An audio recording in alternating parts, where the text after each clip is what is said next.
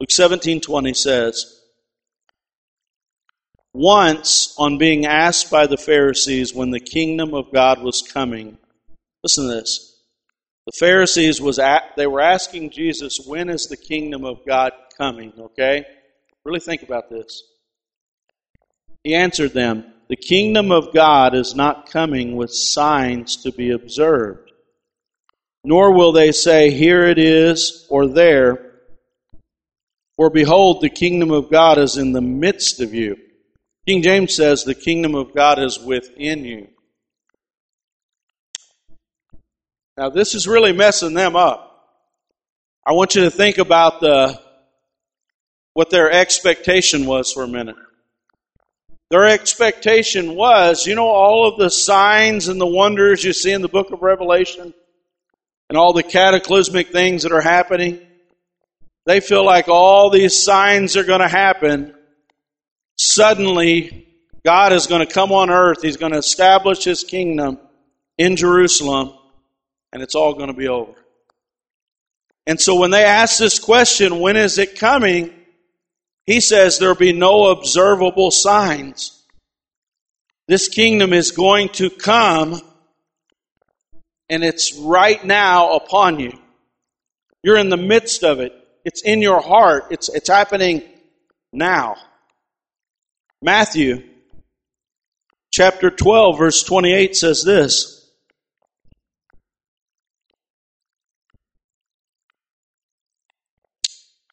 But if I drive out demons by the Spirit of God, then what? The kingdom of God has come upon you. If you see me driving out demons, then the Spirit of God has come upon you. And He drove out demons. Praise the Lord. Let's pray. Heavenly Father, Lord, I pray right now, Lord God, that your Spirit would be upon this message. Lord, I just pray that you give me the strength to preach it, Lord God. Oh, Father, that you would give ears, Lord God, that would hear, Lord. Change us today and transform us today. In your name I pray, Lord Jesus. Everybody said, amen. Hallelujah. The title of my message is The Shadow Government. Got that? Or the Shadow Kingdom, whichever you prefer. Now, how many here know what a shadow government is or a shadow kingdom? Does anybody know what that would mean? That's a term that we hear. Anybody know? Okay, what's a shadow government? Do you know? Actually, I'm asking a real question this time. I usually am rhetorical. What's a shadow government? Okay, that doesn't exactly tell me what it is. Covert, what does it mean by shadow, though?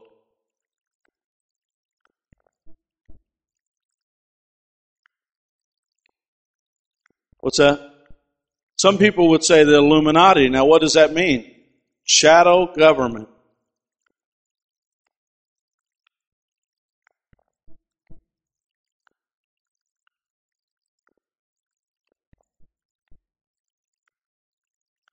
Okay, here's the ideal. The ideal is we have a government that's visible. But what somebody will tell you about a shadow government is that government is just playing a game. They think they're in charge. They believe they're in charge. But there's a whole other set of people that are running the show. And some people will say it's the Illuminati. This elite group of people over the history of time, the Rockefellers, the Vanderbilts, the Rothschilds, the wealthy people of the world.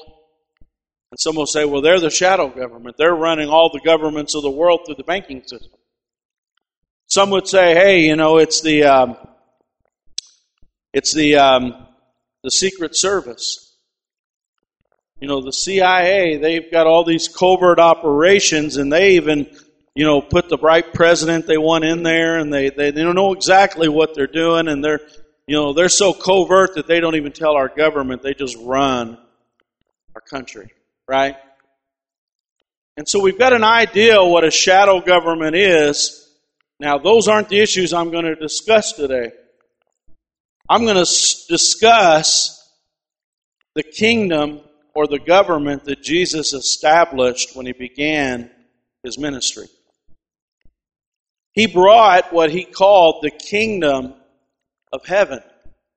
The kingdom of God in the book of Luke is what they commonly say, in Mark. But in Matthew, it was always called the kingdom of heaven.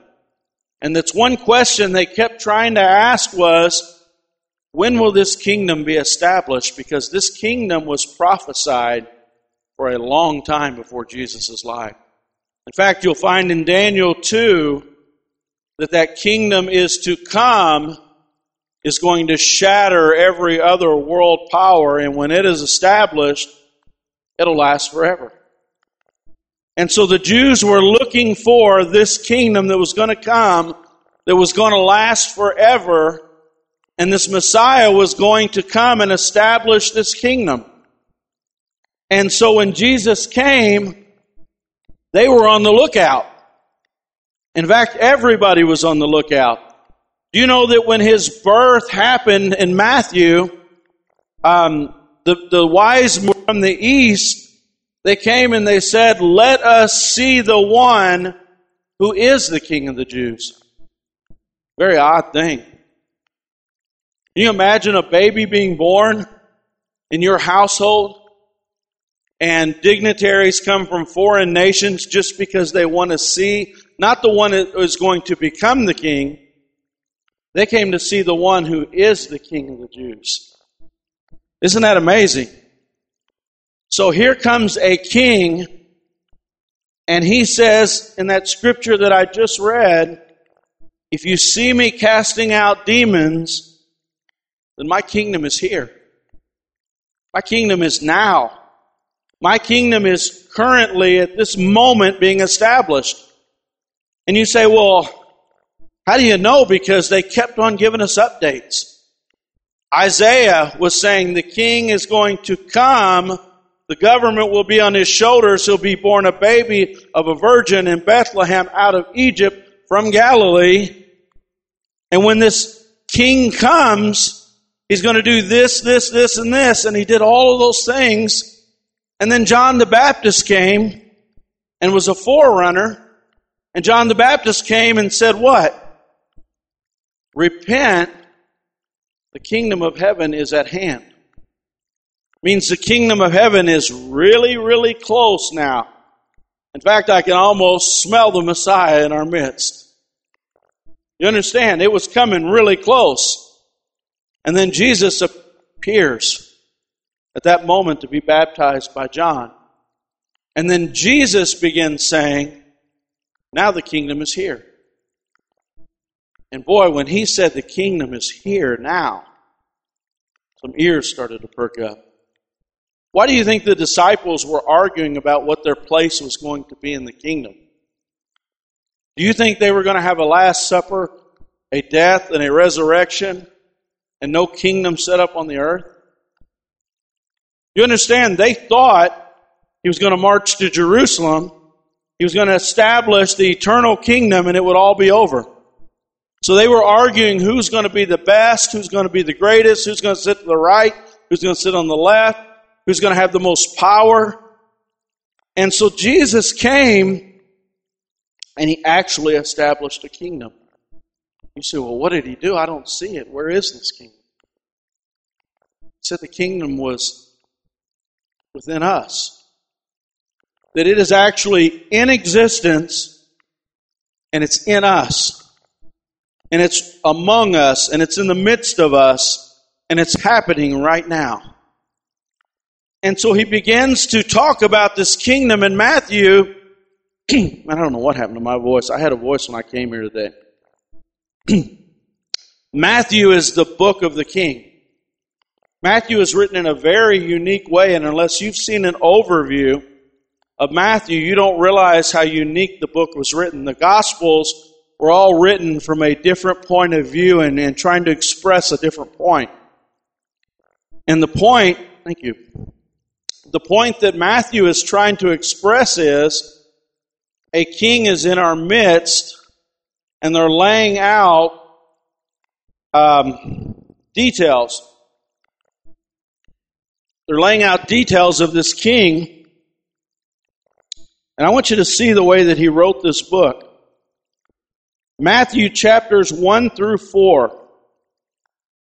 Now let's say that you were going to have a government that was going to come in and overtake the United States of America. Would you have questions? Wouldn't you want to know something about this new government?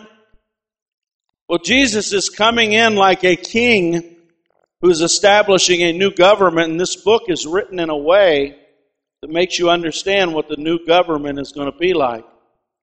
Okay, and how he's going to establish his kingdom and how it's going to operate. You won't look at the book of Matthew the same way if you understand this.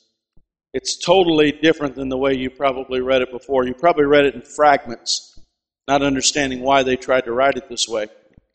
So he starts off, and there's 3 questions he's trying to answer in the book of Matthew to the minds of the people who are expecting a kingdom to come in force and power and established physically on this earth. You guys understand that? They believed it was going to physically show up on the earth like David's kingdom would, and that will happen in the future. But it's not how Jesus decided to establish it on his first coming, but he will on his second. The things that they were expecting was going to be on the second coming, but the first coming was all written in code. How many like code? How many have ever had like one of those, remember that Ovaltine decoder? You know, that had the mysterious message in it. And the little boy was just like trying to decode exactly what was on the box. And he was so excited because he knew it had to do with treasure or something really important. And then when he decoded it, it said, drink more Ovaltine.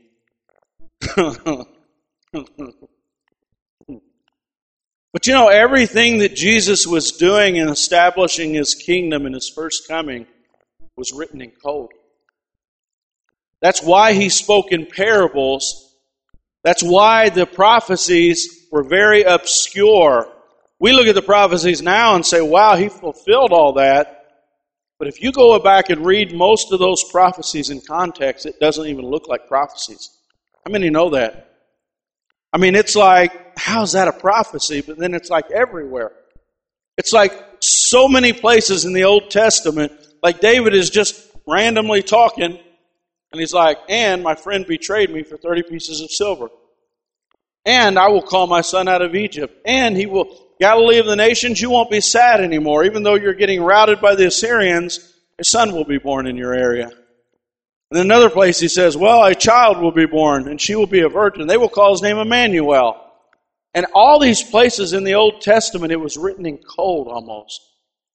You didn't know what they were talking about, but then when you put it all together, all these fragments of these prophecies, some were pure prophecy, some were just like, wow, I didn't realize those were all talking about one person, hundreds of them. I mean, I think that's amazing. Hundreds of things telling every detail of his life, and nobody realized what was there totally until Jesus was resurrected. And then he came back and he began to explain to them what the Bible, that he began to explain to them the Old Testament. Here's all the places that speak about me. And they began to decode it. They began to figure out, here is the king. And so he comes in chapters 1 through 4, here's the question that he's trying to answer. What right do you have to be our king? I think that's a good question if somebody's going to come in and rule our lands. What right do you have to be our king? Number 2, chapters 5 through 7 is, what's life like in the kingdom that you rule over? How many think that would be interesting? Let's say that Islam came in and became the ruler of our nation. What would life be like? What would it be like for a man? What would it be like for a woman? What would it be like for children? What would it be like for teenagers? And so we'd want to know the answer to these questions, right? What is life going to be like on a day-to-day basis in the kingdom? The third part, this is chapters 8 through 10. What power do you have to administrate this kingdom or enforce it? So what Jesus is trying to do in the Gospel of Matthew is, he's trying to answer the questions of his kingship. It's the book of the king is what it is. It's the gospel about the king. Okay, so he comes in, chapters 1 through 4, they start off, which is unusual, and everybody looks at it and says, man, that's kind of boring. The genealogy. And with this genealogy, they begin to trace back, and what they're trying to answer to the Jewish people is, what right do you have to be our king? And the question that God is going to ask every human being on the face of this earth, He wants to be the king of your heart. And the first question that we're going to ask is, why should I allow you to be the king of my heart? What right do you have? And so God, for the rest of your life, is trying to convince you that I should be the Lord or the king of your life. And for the rest of their life, those who reject God are going to be saying, I'm the king of my life. I'm the Lord of my life. I'll do what I want to do. I'll be what I want to be. And I'll live the way I want to live. And he's trying to say, no, I want to be your king. If you'll allow me to be the Lord of your life, wonderful things are going to happen to you. I'm going to usher you into my kingdom. And today, in fact, I want everybody to make sure you stay with me to the end of this message, because God wants to talk about what it means when you're in the kingdom on this earth. See, here's the problem. We've got ourselves convinced that one day I'm going to walk up to those pearly gates. St. Peter's going to be standing there. Right? Everybody, this is usually the start of a joke. Okay, and there's usually a punchline. All right? Here's the punchline. It doesn't happen that way. There's no pearly white gate and St. Peter standing there with a pen asking you why I should let you in. Here's the truth. The kingdom of heaven is right now. Right now the doors are open and God is saying, whosoever will. What He demonstrated to us is, I'm opening the gates of heaven for everybody right now. I'm opening the door for everybody, and I'm going to show you by the people I select. The scribes and Pharisees were like, well, look, He takes prostitutes before He'll take us. He opened the gates of heaven and He said, look, prostitute, repentant, come on in. Drunkard, repentant, come on in. All these people that nobody would ever allow in, they shut the gates of heaven so tight that they wouldn't let anybody else in. And He says, repent. Big word there. Turn away from your behavior. Go the other direction. I'll give you all the grace and righteousness you need. Don't worry about that. But I need you to turn away from your sin and head toward me, and the gates open for you. And so He began to minister to the woman at the well. He began ministering to the demon-possessed. He began ministering to the sick. He began ministering to Gentiles. He began ministering to everybody to let them know the kingdom is now, the doors are open, and now you can either become part of my kingdom or you choose not to. And there's going to come a day, not where Peter stands at the gates and takes your name and sees if you can come in. There's going to come a day that the door's shut. Just like Noah's Ark, the door shut and they banged and banged and banged on the boat, couldn't get in. It was too late. The gates of heaven are wide open right now, wide open for whosoever will. Whoever will repent, whoever will accept Him as their king, the doors are wide open. And He says, come on in. But then real soon, gates are going to shut. And you can't get in. You're not going to go to that gate and say, St. Peter, here's the reason why I think I should be in. Do you understand that's not true? They're open right now. His kingdom is now, but soon they will shut. If you're not a kingdom person now, the doors are going to be shut. We've got to be about the kingdom right now, and that's what this message is about. The kingdom of heaven is at hand. Repent and be a kingdom person. So as I go into this, the first question is, why should you be my king? The genealogy, one genealogy takes it all the way back to Adam. The other one takes it all the way back to Abraham. And it says, look, here's why this person has the right to be king. Now take any king that's ever existed in the world, and you can't make this case for him. All right, what right do you have to be king? Well, it was prophesied in the garden all the way back to the first man and the first woman. And it was prophesied all the way through their kids, their kids, their kids, all the way up to Abraham, Abraham's kids, Abraham's grandson, Abraham's great-grandson. You understand that the enemy has always wanted to kill that bloodline because God was playing a little game with them. God said, I'm going to prove my sovereignty because the Redeemer is going to come out of that bloodline. And that bloodline is going to be the most hated bloodline that's ever existed because I've decided that the Messiah will come out of that particular bloodline. Very specific bloodline, by the way. So they began to give the genealogy of that bloodline. And they begin to say that that bloodline is going to produce this person. And by the way, according to this genealogy, no other person can fulfill it except this one person. So the Messiah that was promised in the beginning, the Messiah who's the only one who can open the 7 seals in Revelation, it's this person and there's no other person that can fulfill it. It's like literally impossible for somebody else to fulfill it. So he says, so I'm your king. And then he begins to talk about not only his genealogy, because that's what happened before he was born. Then he says, okay, here's my birth, chapter 2. My birth, they came from all over the world to say, let's look at the current king. Prophecy after prophecy after prophecy. A helpless child can't fulfill prophecy. Every prophecy was fulfilled before he even had an ability to make a decision. And so Matthew, there are over, in fact I wrote down 68 Old Testament prophecies were cited in just the book of Matthew. 68.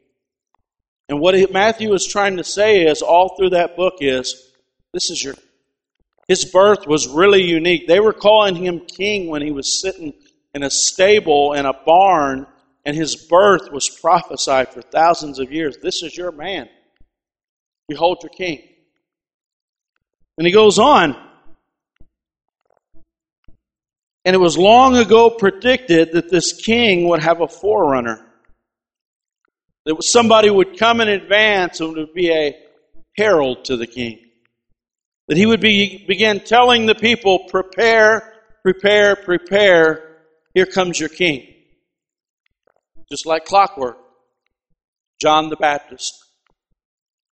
Now, what in the world caused John the Baptist to behave like he did? John the Baptist went out in the places, and they say John the Baptist had such a following. People went from long distance. He had crowds like nobody had ever had before. And everything that he was saying was, prepare the way, your king is now here. You see how this book's about a king? And so he's preparing the way, and with these crowds like you've never seen before all around, he says, behold, the Lamb of God that takes away the sins of the world. Behold your king, Israel. And here comes Jesus walking into the water. He said, I can't baptize you. He said, you must. He baptizes him, and in that moment, all of heaven opens up and says, there's the Holy Spirit, and there's the Father audibly saying, this is my Son. Right here, behold your king. Behold your king. So he goes on. Right after he gets baptized, now remember, this is a book about a king, right?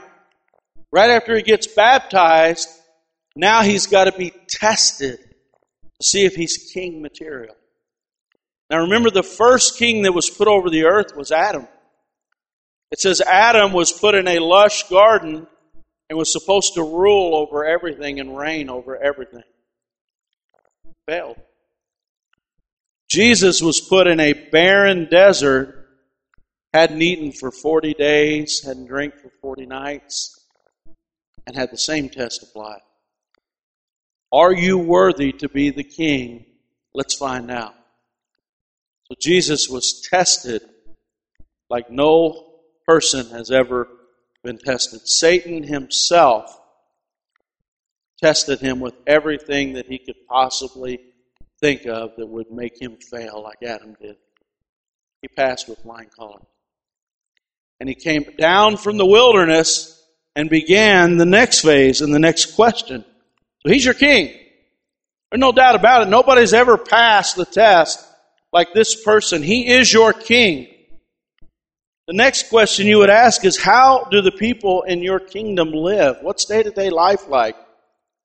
So it says Jesus came in the power of the Holy Spirit, and he began to teach them a new way of life. Isn't that amazing?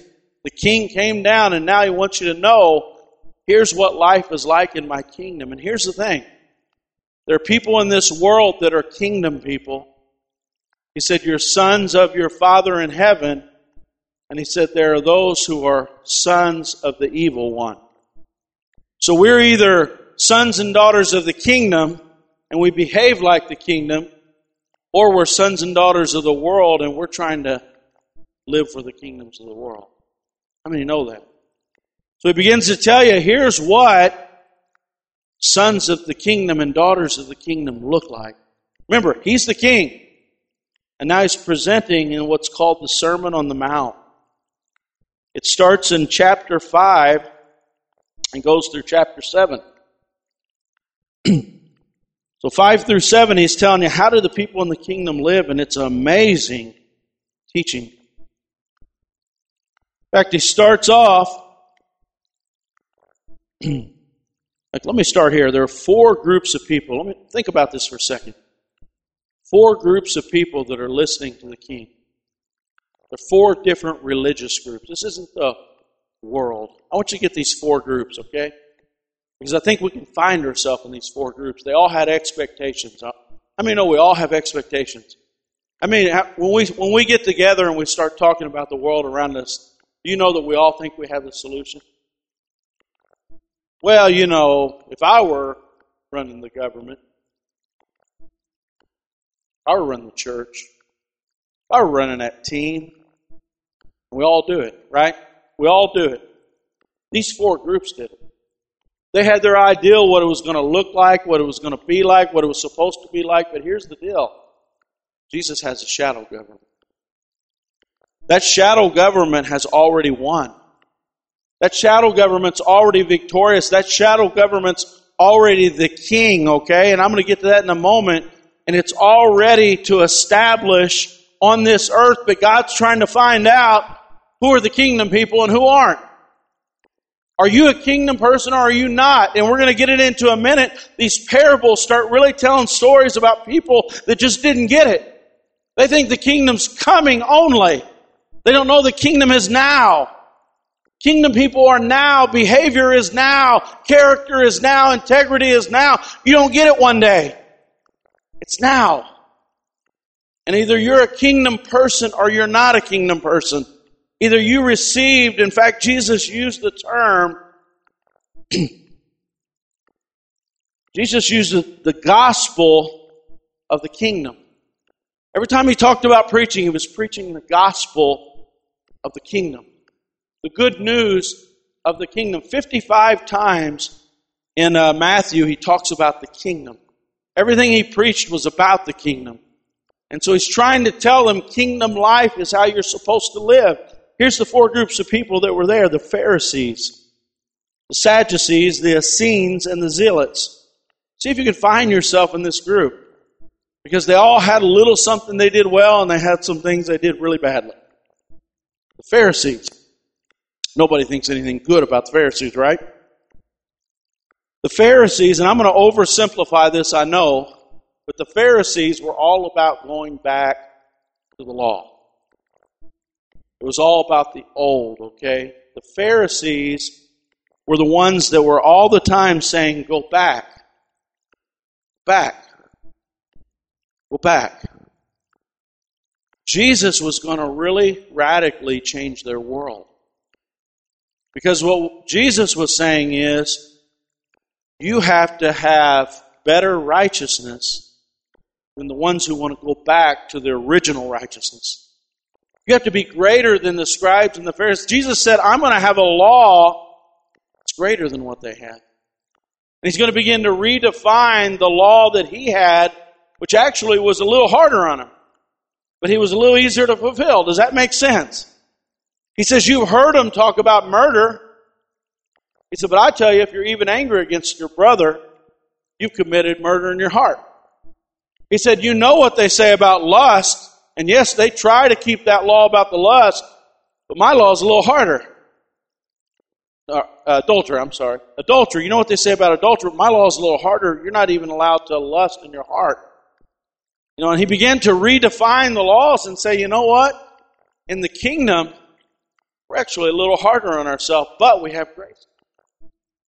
We have grace and we have his righteousness now. And so he kind of blows their mind. They're saying, go back. And he's saying, no, I'm giving you something totally different that's better than the original law. It's more stringent than the original law. And it's easier to keep than the original law. And so he's going to blow their mind. This new kingdom's different than the old one. Sadducees came along. These were the people that had the rationalization. They were the ones that were saying, no, move forward. They were much more liberal in their theology. They didn't believe in any power. They didn't believe in any spirits. They didn't believe in any supernatural. They were just rational. And they felt like, you know what, we can think our way through this. We can do it all different, but yeah, we've got some ideas on how we can do that. And Jesus was going to blow their mind. Jesus was going to say, no, I'm going to come and you're going to see signs and wonders like you've never seen before. He's going to say, if you want to live this life, you're going to have some of the power from the world to come. So that's why he established his kingdom now. How many know that he says to the believers in Hebrews, you've experienced the powers of the world to come?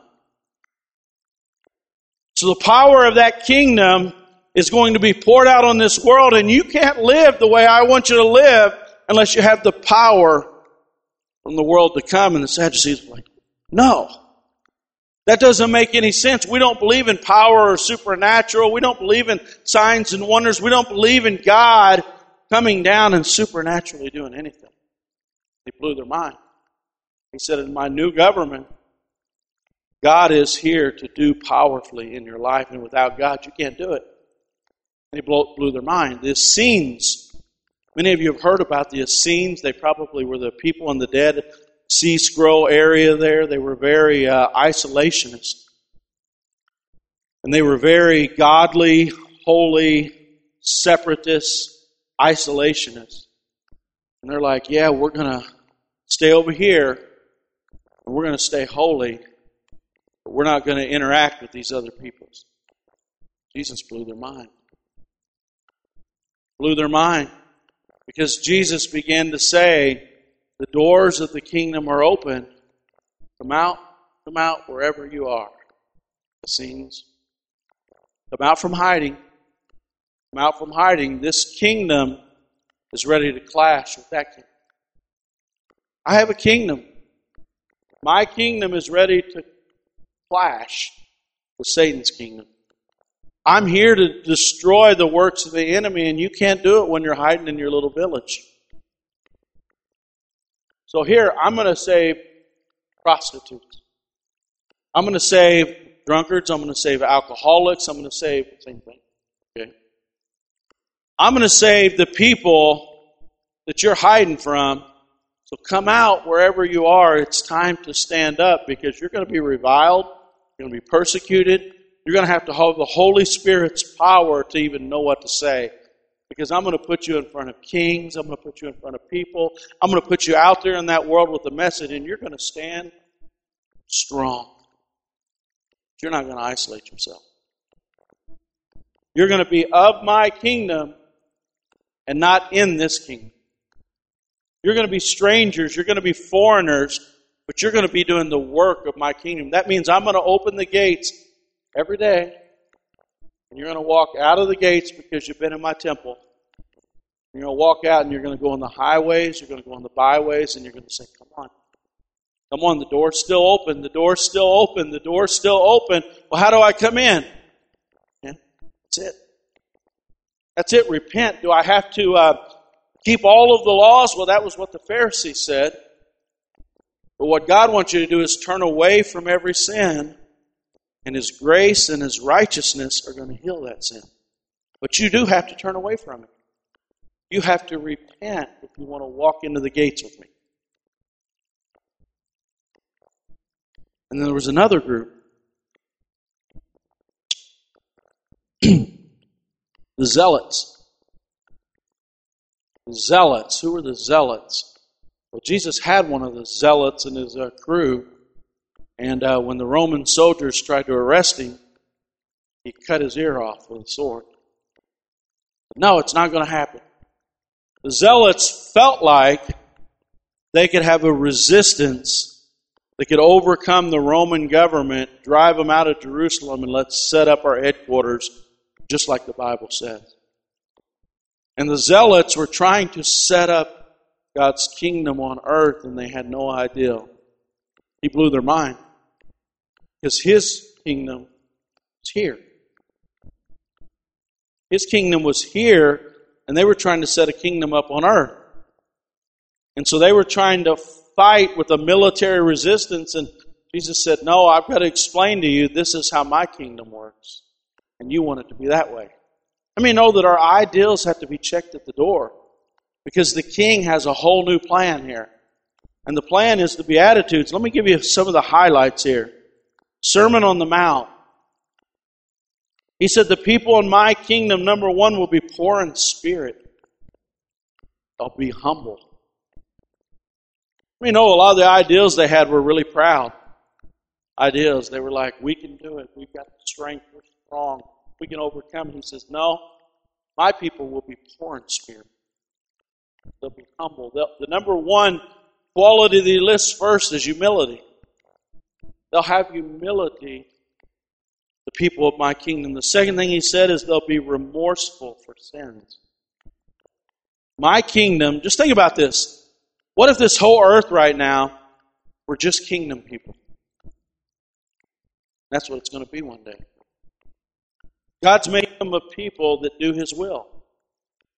And so if we're all kingdom people and only kingdom people are left, the whole world's going to do His will.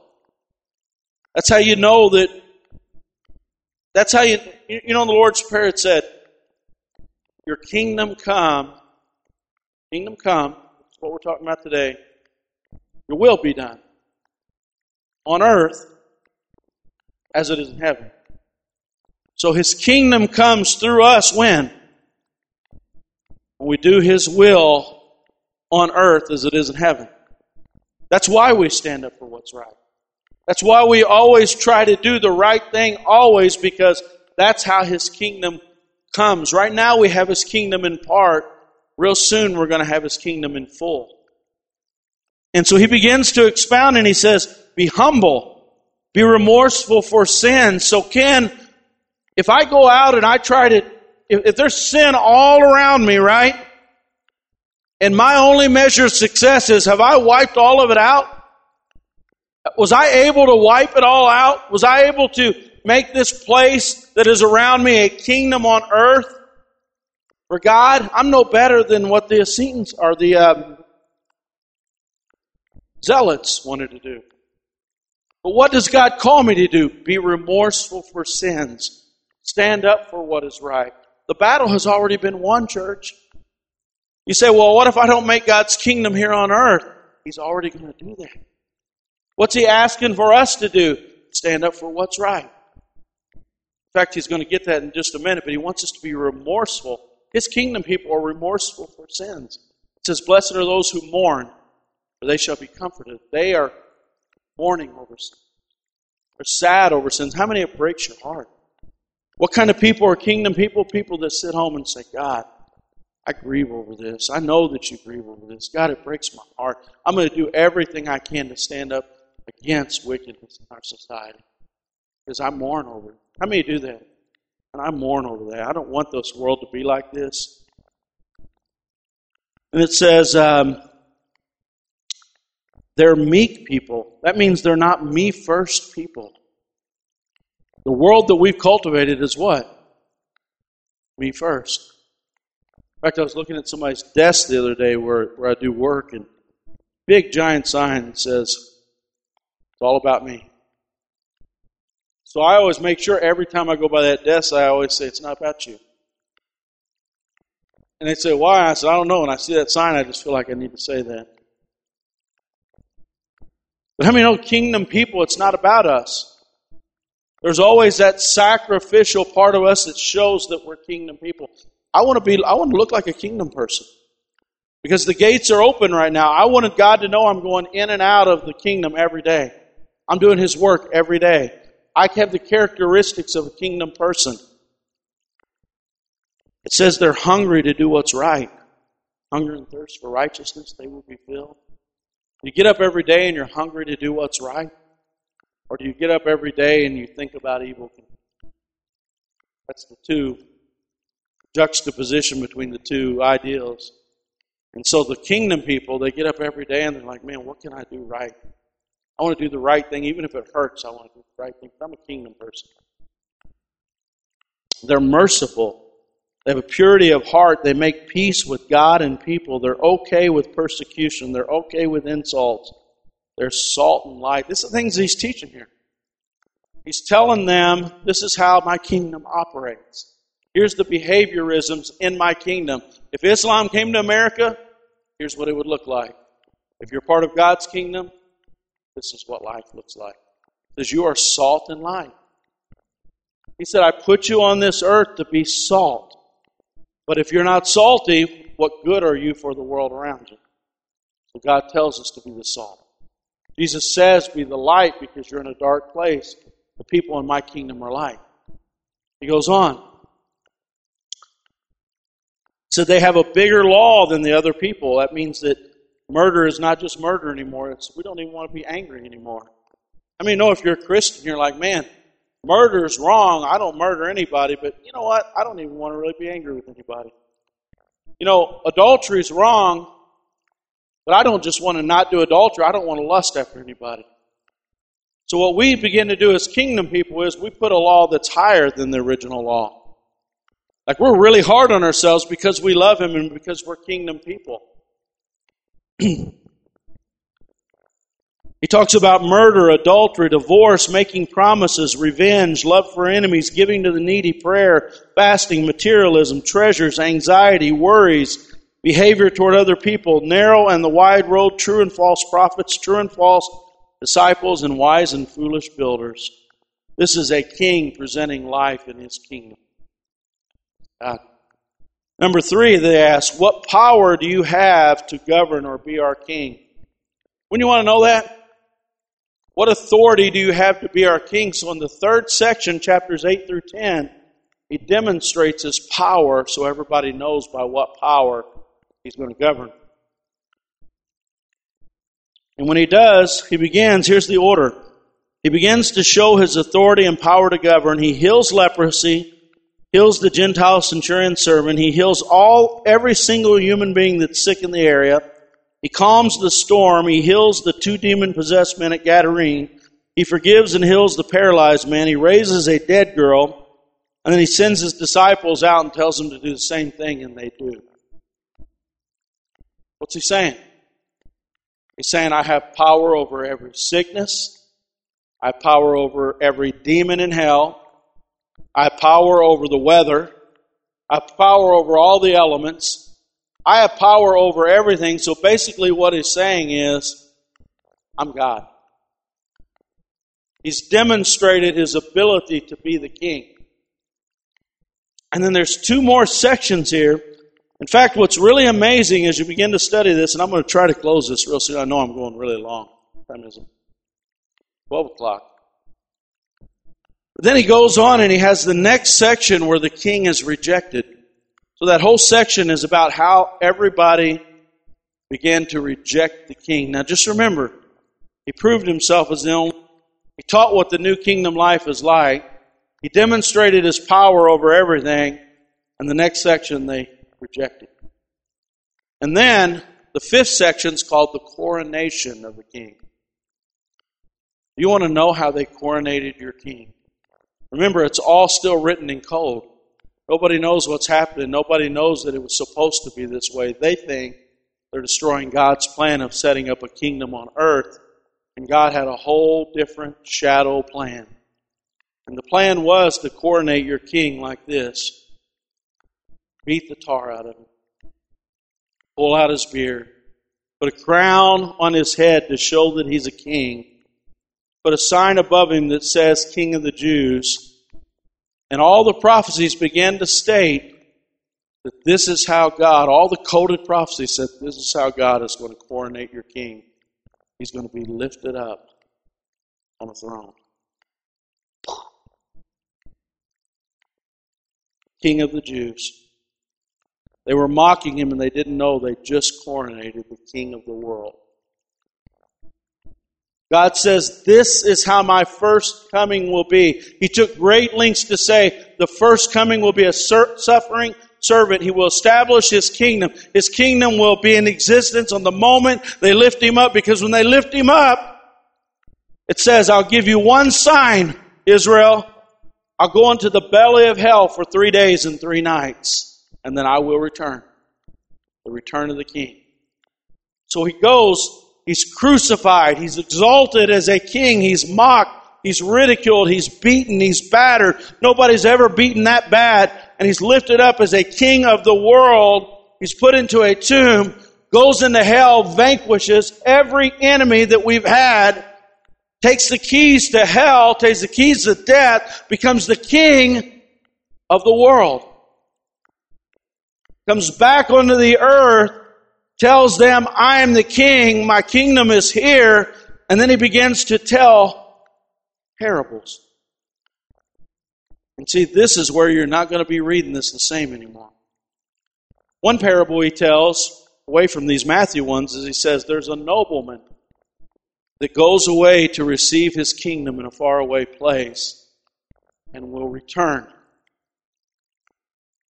Jesus went to a faraway place in hell, received His kingdom, went to heaven, established His kingdom, is building a place for us. I mean, you know, He's been building His kingdom all of this time. He's got a place for every single person that's a part of this kingdom. He's established it. He sends His power in this world from that kingdom. He gives us gifts from that kingdom. He said, you don't know what's in store for you. No eye, no ear has heard. But then you know what He says? You know. He said, believers know what's in store because His kingdom is in our heart. His kingdom's being poured out. We recognize sometimes we have nothing in this world, but you ever feel like you're rich? You ever feel like you have a whole kingdom behind you? He sends His Spirit, He sends His power, sends His gifts, sends His authority. And He says, go out into the world, let them know heaven's open right now. Heaven's open, the kingdom is here, the kingdom is now. If you see me casting out demons, know that I have power over everything. I've taken authority. How many demons were cast out before Jesus started casting them out? Do you remember any Old Testament demon possession casting out? And Jesus began, no, He didn't cast them out. No, they would come upon Saul and then they would leave and David would play. But, you know, there was no demons cast out until Jesus began to cast them out and the kingdom authority was there at that time. So let me give you a final one here. What does this mean to us today? The question is, are we in the kingdom? Listen to the scripture. Romans chapter 5 verse 17 says this, for if by trespass one man death reigned through that one man. Listen to this. How much more will those who receive God's abundant provision of grace and the gift of righteousness reign in life through the one man Jesus? Did you hear that? Adam failed. We lost. Jesus won and has given us the ability to reign in life. In fact, in one of the other translations, it says, this is the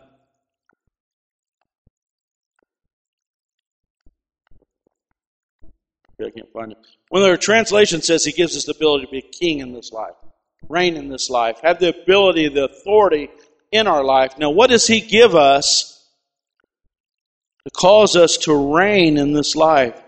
It says He gives us the abundance of grace and the gift of righteousness to reign in this life.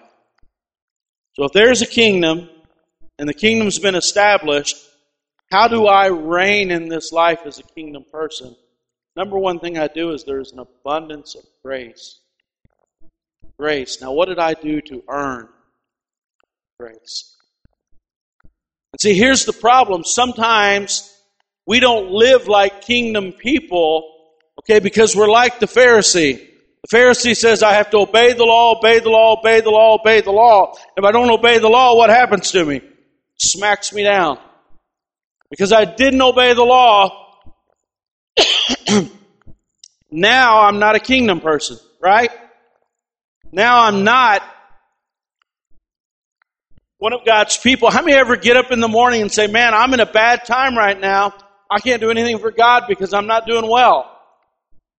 And the Bible says that we're to repent and we begin to grow in His grace. We begin to grow in His authority. We begin to grow in His power. And He says He gives us another gift. The gift is called righteousness. And you say, man, I wish I could grow in my righteousness. How many want to grow in the righteousness? See, here's the point. We don't. Man, that's shocking. You don't grow in the righteousness. You're either righteous or you're not righteous. You either have His righteousness or you have your righteousness. You say, sin, isn't God going to hit me with a mallet, knock me back down, and I'm no longer a kingdom person? No. He says, I gave you abundant grace. All I'm asking you to do is turn around, go the other direction. My kingdom is different than the kingdoms in this world. It's different than the old kingdom. It's different than all your ideals. I'm asking you to repent and accept me as the Lord of your life. And I want to pour out abundant grace. That means for all of your sins, all of your shortcomings, everything you've done wrong. He says, I want to give you my righteousness. Your righteousness is never good enough. Your righteousness never was good enough. Your righteousness never will be good enough. Your righteousness won't be any better if you're an 80-year-old Christian that served their life powerfully for their whole life. Your righteousness still isn't better. I have to have His righteousness. And so God says you will reign in this life if you have abundant grace and you have His righteousness. So God wants us to get up in the morning and quit letting the enemy beat you up with condemnation. God wants us to be kingdom people. God wants us to reach this world. Let them know that the gates are wide open. The kingdom of heaven is wide open. And there is a king that's ready to be served today. There's a kingdom to live in. There's a life to reign in. What does it mean to reign in life? That means the enemy no longer has authority to beat you. Enemy's beating you up in a million different areas and you say, I can't beat it, I can't beat it. And God says, go reign in this life. But you have to receive His grace. You have to receive His righteousness. You have to move forward every day. There's no backward steps. Church, there's no backward steps. I wake up every day, and every day I know that I have His righteousness. Because I've accepted Him as the Lord of my life. What about your failures? They're not there. What about your sins? I'm moving past them. But aren't you afraid to walk in God's presence with your righteousness? It's so dirty. I don't walk in His presence with my righteousness. I put His righteousness. So I get up in the morning, I put His righteousness on. And with His righteousness, I walk right into the gates. I'm not waiting for St. Peter to look for my name. I walk into His gates every day. I walk into His presence with His robe of righteousness, His grace upon me. And I say, God, what do you want me to do for your kingdom today? What do you want me to do for your kingdom? Today, Lord God, I want to advance your kingdom. I want to establish your kingdom. I want to see your kingdom do great things today. I want to see the authority of the enemy destroyed today. God, I'm a kingdom person. God, bow your heads if you would. Worship team.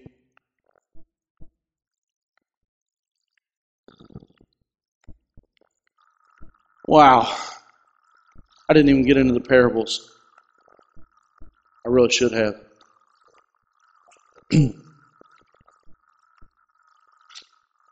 Real quick, stand with me this morning. As you begin to get in the parables, what you find out, these parables are actually about the kingdom of heaven. The mustard seed.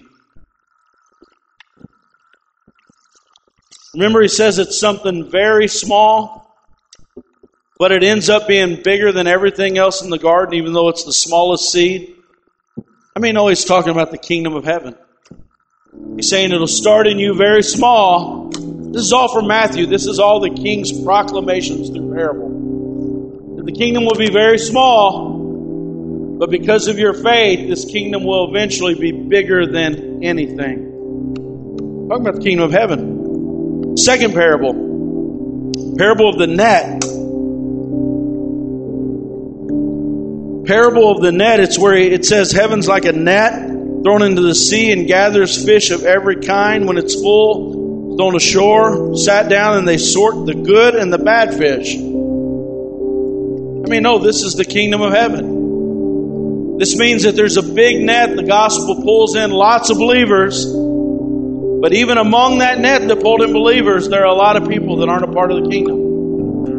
In fact, I've watched this before. I was in a boat one night. A commercial fisherman was next to me, and they had a whole net full of fish.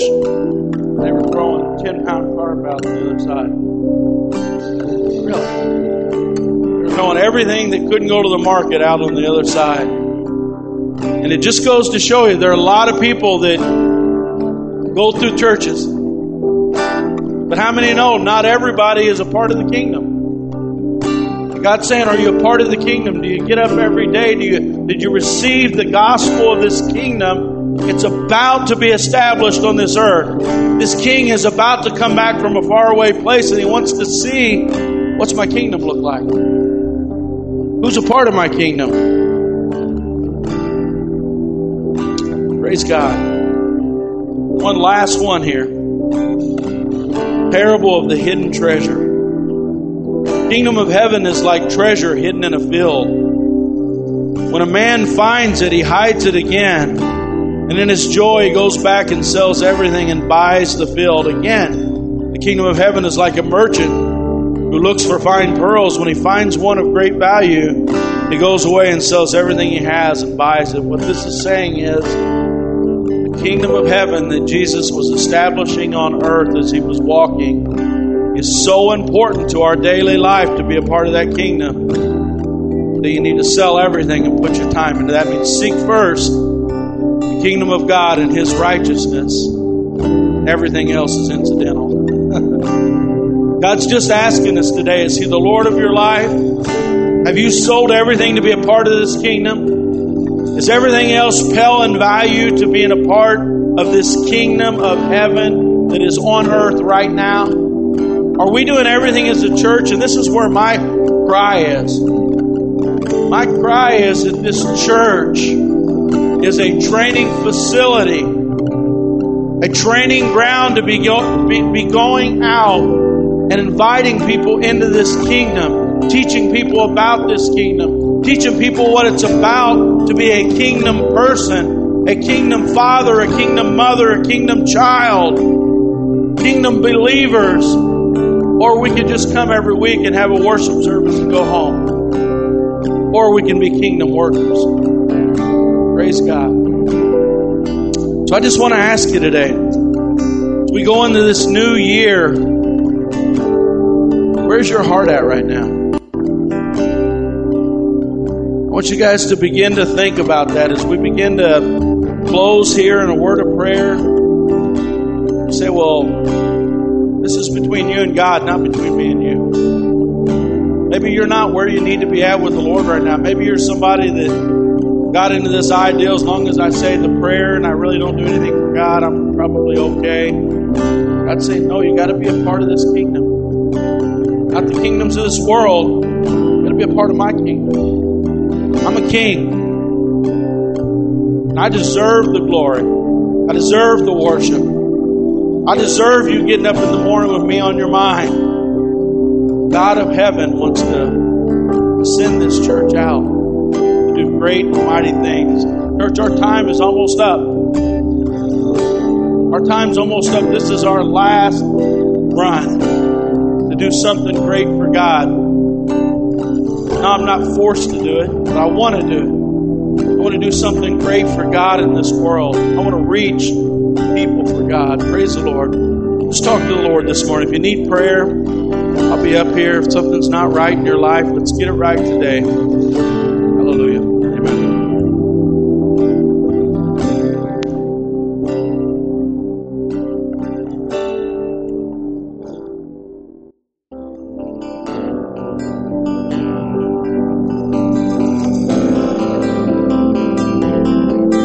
Hallelujah. Praise the Lord. I will tell you, after we prayed, I feel really, really good. And I could just feel it right after we prayed this morning. I feel perfect. I feel strong. When I walked up here, I didn't feel like I could walk hardly. The Lord's faithful. I appreciate the prayers. I just want you to know as we go into the new year, I know that's not a typical message, but I just want you to know that God's hand is on this church. Let me know that. And there's a lot of things as a pastor I wish I could do better. I want you to know that there's a lot of things that I want to do, and I just am not. I try my hardest. I want you to know that I try really hard, but there's a lot of things I'm not able to do that I want to do. But God's hand is on this church. And God is doing things in this church. And I want you to keep praying for your church, because God is going to launch us out in a way that we're not even going to believe. God's going to do mighty things through this church. And I don't want anybody here, as we're leaving, I don't want anybody to allow the enemy to slow you down. Condemnation that comes from the enemy. I want you to wear that reciousness that comes from God, not us. I want you to be receivers. That's active participant. Receiver of His grace. Receiver of His righteousness. And if you're having trouble being beat up by being condemned, either you didn't accept Him as the Lord of your life, or you're getting beat up by condemnation. Okay? When you receive Him as the Lord of your life, my faith transaction is I put His righteousness on it. And it's not mine anymore. The old creature is gone. Behold, there is a new creature that has righteousness that's acceptable to God, and it's His righteousness. So don't let the enemy slow you down. You sat on the sidelines too long being condemned. God wants us to move. God wants to do mighty things to this church. Praise the Lord. Let's pray. Heavenly Father, right now, Lord God. Father, I just pray right now that you speak over this church, Lord God. Do mighty, mighty things, Lord. Oh, Father, I pray that the seed of your word would find a place, Lord. Oh, Lord, that you would grow, Lord God, in grace this church, Lord. Oh, Father, that you would empower us with your Holy Spirit. Lord, that you would do mighty things in these last days, Lord God. Father, that we would be active participants in your kingdom, Lord. Your authority, your reign, Lord. Lord, it's been established. Let us walk in it, Lord. Do mighty things in this church, Lord. In your name we pray. And everybody said, amen.